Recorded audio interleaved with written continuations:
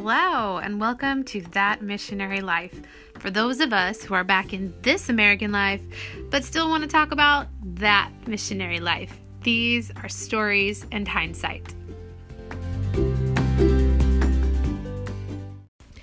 I got a random WhatsApp message from a friend in Brazil asking me if I could send a short video because they are celebrating 3 years of the Casa dos Sonhos at the trash dump community. And I was so excited, so excited to get this message because I remember so much. It just brought back a flood of memories, and working at the trash dump was so hard. It was a really difficult time.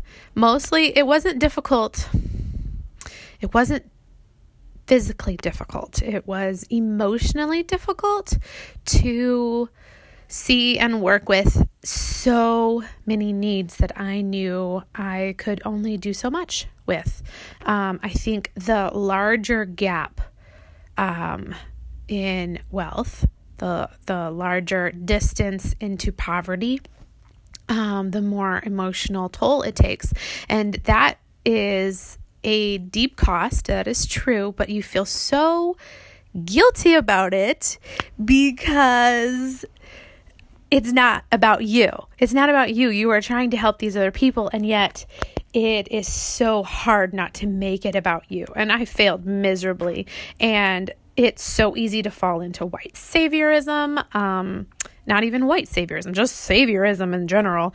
But it's just so easy to make the story about yourself and about what you can do and what you can't do and fall into depression or all kinds of things when it's really about relationships and being with someone, seeing something, being a witness to them and loving them. Like I tell my girls all the time, we have one stinking rule: love God and love others. And I know it's really hard, but we're still working for that one stinking rule, to love God and love others. So anyways, that's a rabbit trail. The focus of this is the joys of looking back, the joys of looking back and just rejoicing and sending them a video. So of course I can't just send her a video of congratulations, it's been 3 years, that's really amazing, that's awesome. They're going in there daily and offering literacy classes for the adults, offering tutoring classes for the kids, as well as literacy classes for those who don't have it. They're just doing all kinds of things. They're just living life with the people there, and it's so beautiful and it's so amazing. And so of course it made me go down a trip down memory lane, and I got out all my old pictures that I sent her. So many old pictures from 2012 when we first started working at the trash dump with Sibby's church, which was with Washington and his family. And that was such a really great time. We had that sort of culminated for me in having a bus go down to the trash dump on the day of my wedding and bring all of that community that wanted to come to our wedding. And it was amazing and incredible. And actually, during that time, Washington's car got stolen, like as he was getting ready to help everyone get on the bus and get to my wedding. And it was a deal. It was a thing. It was a story that will go down in history. But after that, Washington and his family ended up moving, and then a group called Masa Humana came, and they were trying to relocate the trash dump community to another location because they had to close down the trash dump. And guess what? This trash dump is still not closed. It is still there. It's been illegal since 2014 to have open trash dumps. So they built a pit, and now they call it a landfill, even though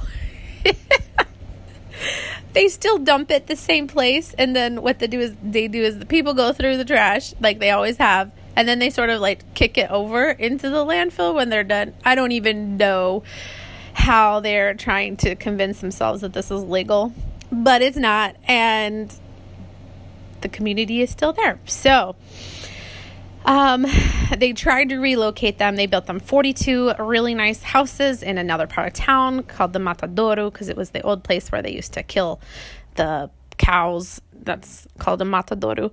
And they ended up, the government never helped the community actually move or even like talk to them about it. So like all of this is nuts. And I have all these like posts that I wrote and stuff that I wrote. And, but anyways, a bunch of them came, like 30 families came from the trash dump in the dead of night and just inhabited these houses because the government was slowly giving them out to just like random people.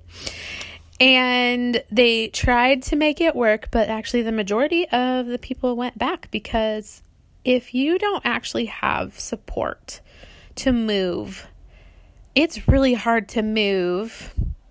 Because they were like, at least, we might have been in a house made out of trash, but at least we had a community and a system that we knew that worked. Whereas we had this house, but we were in the middle of a place where we had no help. We had no job.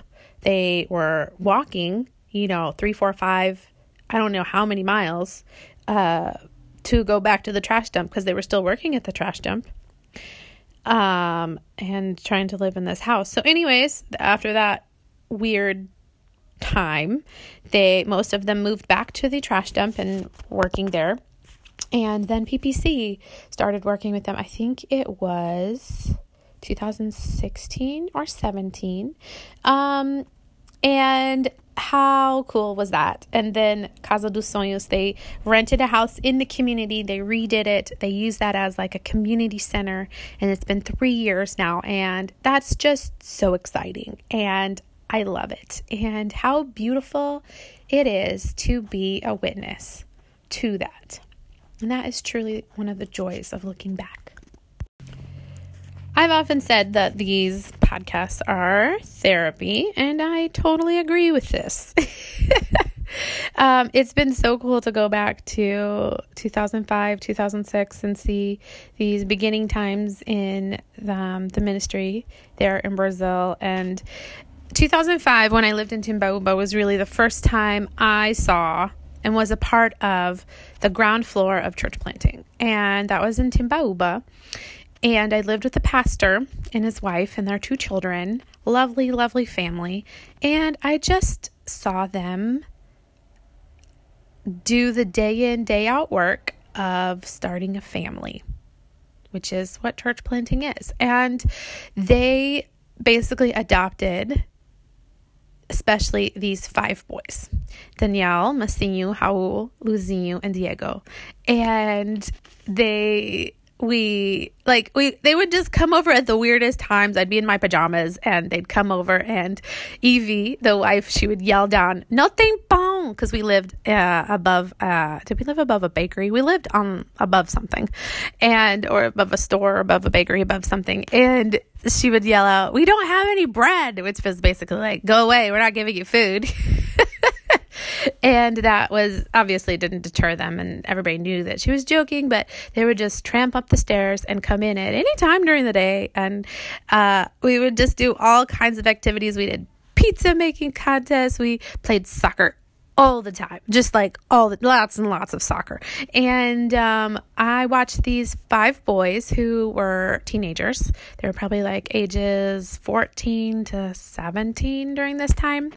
I saw them get saved, fall in love with Jesus, and really change the trajectory of their whole lives.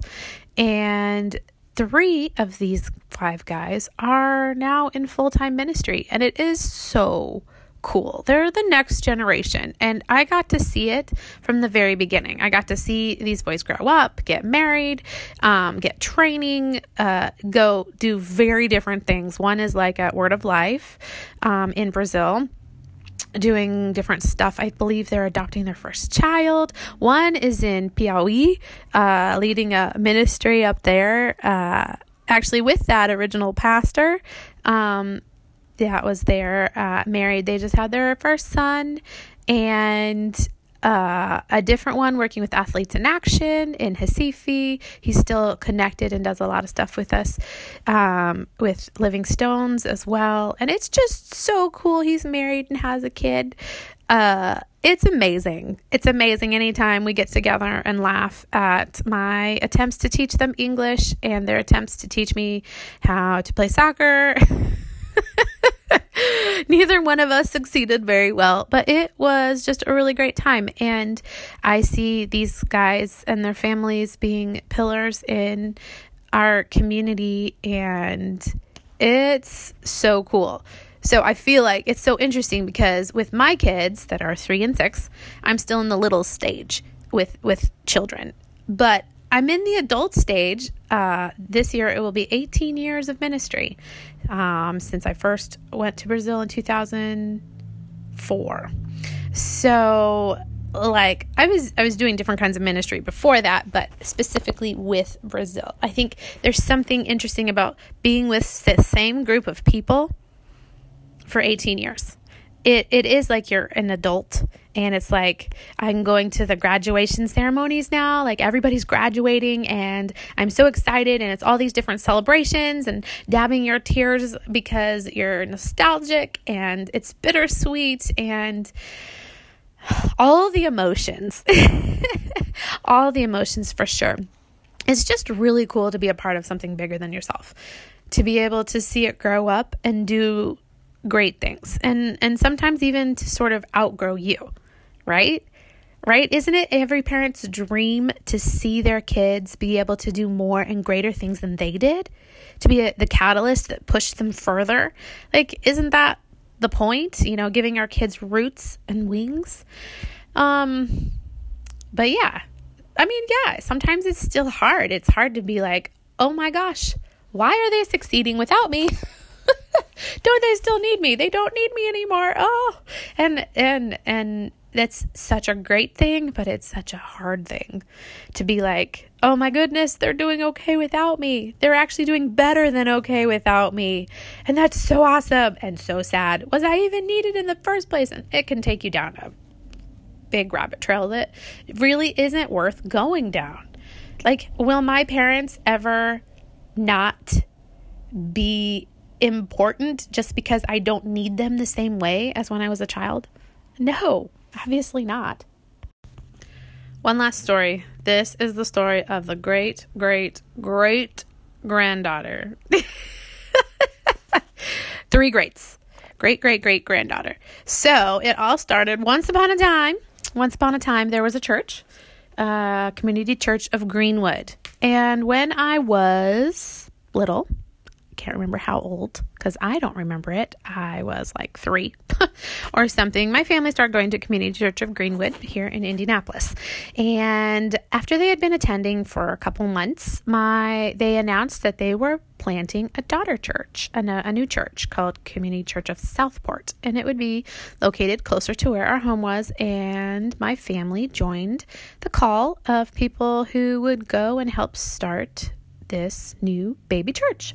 And so the daughter church was called Community Church of Southport, but we're actually not going to talk about that because Community Church of Greenwood actually planted many churches in Indianapolis till we have lots of different community churches. A different one of the churches that was planted along with Community Church of Southport was Brookville Road Community Church. And in 1999, Community Church of Southport, the church that I grew up in, and Community Church, Brookville Road Community Church, and Franklin Community Church, a different one planted. Those 3 daughter churches went down to Brazil for a short-term mission trip, and that begins a whole story of Rachel in Brazil that I will not be telling you because right now we're focusing on Brookville Road Community Church.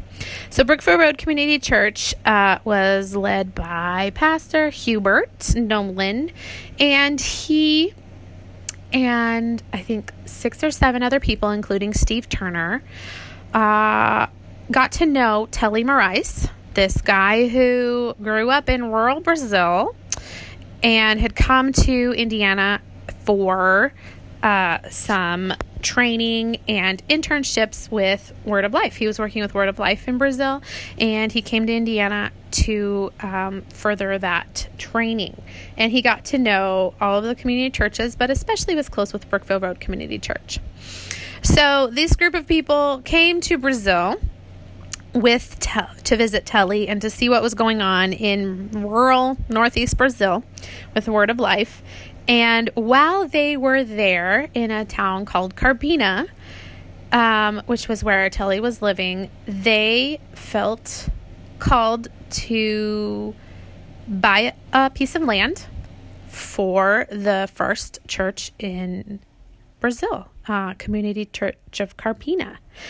And so they bought this land, and because Telly had started like a house church kind of thing. There's a whole big story there still. I'm just skipping over so many details. But anyways, so Brookville Road plants Community Church of Carpina. And so this is their daughter church, and this is Greenwood's granddaughter church. So the story continues, obviously, by 1998, Pastor Asuerio, who began the Living Stones program in 1998, planted a church from Carpina. They planted a daughter church that was called Community Church of Paudalho, because it was located in the town of Paudalho. So people aren't in Brazil, we haven't been super creative with naming churches. It's just sort of the town that they're in, which is great. That's fantastic. And so Community Church of Paudalho, they are the daughter church of Carpina, the granddaughter church of Brookville Road, and the great-granddaughter church of Greenwood. And this is where Living Stones started. This is the church that I attended for many, many years. This was my home church until 2011. In Brazil, and I absolutely loved it. I have great relationships there. It was so cool to see this church grow. They actually just celebrated their 24th anniversary. It's like, pitter patter in my heart. So that's really cool, and super excited for them and all of those stories. But the story doesn't stop. So at Paudalho, one of the guys who helped out at Living Stones when he was just 16 was this guy named Flavio. Flavio worked as a pharmacist for many years, did lots of different things, and then God called him from Community Church of Paudalho to start a church through Living Stones in Cajueiro Claro. Now, Cajueiro Claro is actually a Friends church. Flavio was supported as a Friends pastor, but he grew up at Community Church of Paudalho, and they have been, I would say, like a connecting church as a mother church to be able to help them and in support. And that's been a really cool thing to see how that has grown in that support. So, Cajueiro Claro, which I am sure most of you who have known me will hear many stories of the Little Yellow Church, and it's a really, really great place. And I love it. And that has been my home church in Brazil since 2011. When Flavio and we would walk there every morning during the week, and we would do Living Stones with the kids, and we walk back because we did not have any transportation. I mean, I could have paid to ride on the back of a motorcycle but Flavio didn't have enough. And I was like, well, I'm not going to make him walk alone. That's like ridiculous. So we walked both ways, 4 kilometers in, 4 kilometers out every day, got buses, and it was a whole thing. And it was such a special phase in both of our lives that did not last forever. And Flavio ended up getting a car, and lots of things changed. He ended up getting married. That's really great. In 2012. Anyways, long story short, Cajueiro Claro is the great-great-granddaughter of Community Church of Greenwood. And this connection continues, and it's been awesome. So Flavio was at Cajueiro Claro for 9 years, and then was called to go to Boa Esperança. And Boa Esperança is about 7 hours inland, or and up, in and up. It's super feels like the middle of nowhere. You actually pass a place that's called the Middle of Nowhere Plaza. Like, we stopped and got pictures. It definitely feels like the middle of nowhere. It's so small. It's like there's a big city 2 hours away from Boa Esperança, and then there's like a little bitty town that's like half an hour from Boa Esperança, and then there's Boa Esperança, which is like in the middle of nowhere, 1,000 people. But there's just a lot of little towns, not even towns, outside of towns, areas like this that just don't have any Bible-believing church. Like, it's basically just Catholic or mostly just Catholic churches that are in these places. And so this Baptist church 5 hours away in Caruaru had planted this church randomly from some different people that they had known, but they just could not find a pastor. And so Flavio was like, totally felt the call to go, and it was definitely time, and it has been so incredible to see this happen. So 2000, before the pandemic, the beginning of 2020, Flavio moved into the middle of nowhere with Messia, 7 hours away from their family. Like, it's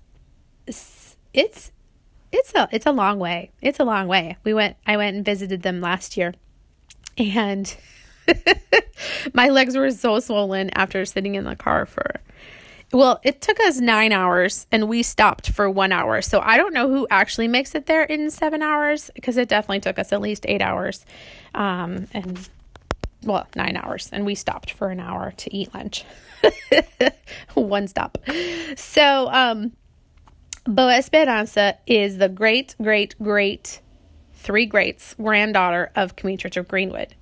It's the great granddaughter of Brickville Road Community Church. It's the great granddaughter of Carpina, and it's the granddaughter of Paudalho, and it's the daughter church of Cajueiro Claro. And here's the final thing that's so cool. Last year, I went with Cajueiro Claro to Boa Esperança for our first short-term missions trip there to our daughter church. And it was so fantastic. It was so fantastic because it was my favorite part in the world to see Flavio receive us and work with us in the same way that I had over the years that Cajueiro Claro brought all of the Americans to Cajueiro Claro who had come to do missions trips to Cajueiro Claro, to see him do the same things with us in Boa Esperança.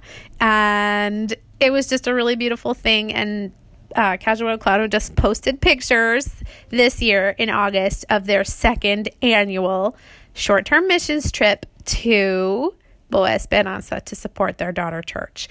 And it's sort of like when I was young at Community Church of Southport, we went down every summer to Appalachia, where we had connections. Our pastor had grown up there and had different connections with the local people, and we just got to know them and did a VBS and had fun. And it was really, really cool to be able to do that in my own country. And really, that's, I feel like, where my roots were and my understanding of going somewhere before I went international and serving as a missionary. I understood, that it's also about doing things locally. It's doing things in your own country as well. I feel so off when I hear people talk about, why would you go across the sea when there's so many people right here? And I'm like, it's not an either or, it's and. And I feel like so many things are answered by and. It's like, it's not this or this, it's and. Or maybe it's not a this is true or this is true, but it's this is true and this is true. Yes, and, So what do you think? What about you? What are the joys of looking back? Have you been in ministry in one place? or even at a job in one place, or a parent, hopefully with the same children. Have you been a parent for a long time, around 18 years to get to that adult stage, that letting go stage, the looking back with so many emotions, so happy, so celebrating, and so tears of just like, wow. And it's really cool to talk about the past, to have that nostalgia. It's really cool as well to let go. And I think that there always is an important separating time for parents and for people in ministry. It doesn't mean that you have to leave. Like for us, we ended up having to physically leave, but now I'm representing Brazil in the U.S. So it's just morphed. And I don't think you ever leave. Like, that's why I'm doing this podcast, right? It's like, do you ever stop being a missionary even though you're back in your own town? I don't think so. Like it's still a part of you, obviously. You never stop being a parent, but what it looks like definitely has to change. I think in John Eldridge, Wild at Heart, or I don't know if it was that one of his books, it talks about not just going to the hero stage. It's really important, not to be in the victim stage or just the apathetic stage, but to move on to being the hero of your story. But you don't stay as the hero. You move on. He calls it to being the sage or the guide. You could call it the Yoda to Luke Skywalker, where you say, you step away from the spotlight. You pass it on. And you move on to the role of guide, to those who are on the front lines doing that work, to your kids, to, I don't know, whatever it is in that situation. How have you found this transition to be? Have you found joy in it? Have you found a lot of sadness in it? Have you looked back and seen all the things you should have done differently and the regrets? Or are you able to look back at it and say, it was what it was, and here's some good stuff and here's some bad stuff? Do you look at it with only rose-colored glasses? I want to go back to where it was great. Well, was it so great, really? All of it? Probably not. And that's okay, because it's life, and it's all a mixed bag. Always a mixed bag. So anyways, interested in your thoughts as always. Not that I have set up a way for you to actually talk to me, and I think my last episode got 10 views, but hey, that's okay. I think I'm asking these questions right now basically to make us all think, and if we end up having a conversation about it, that would be awesome. If not, hey, we're all busy. A lot of stuff is happening. It's okay. It's okay to let that go too. Anyways, hope you have a great day.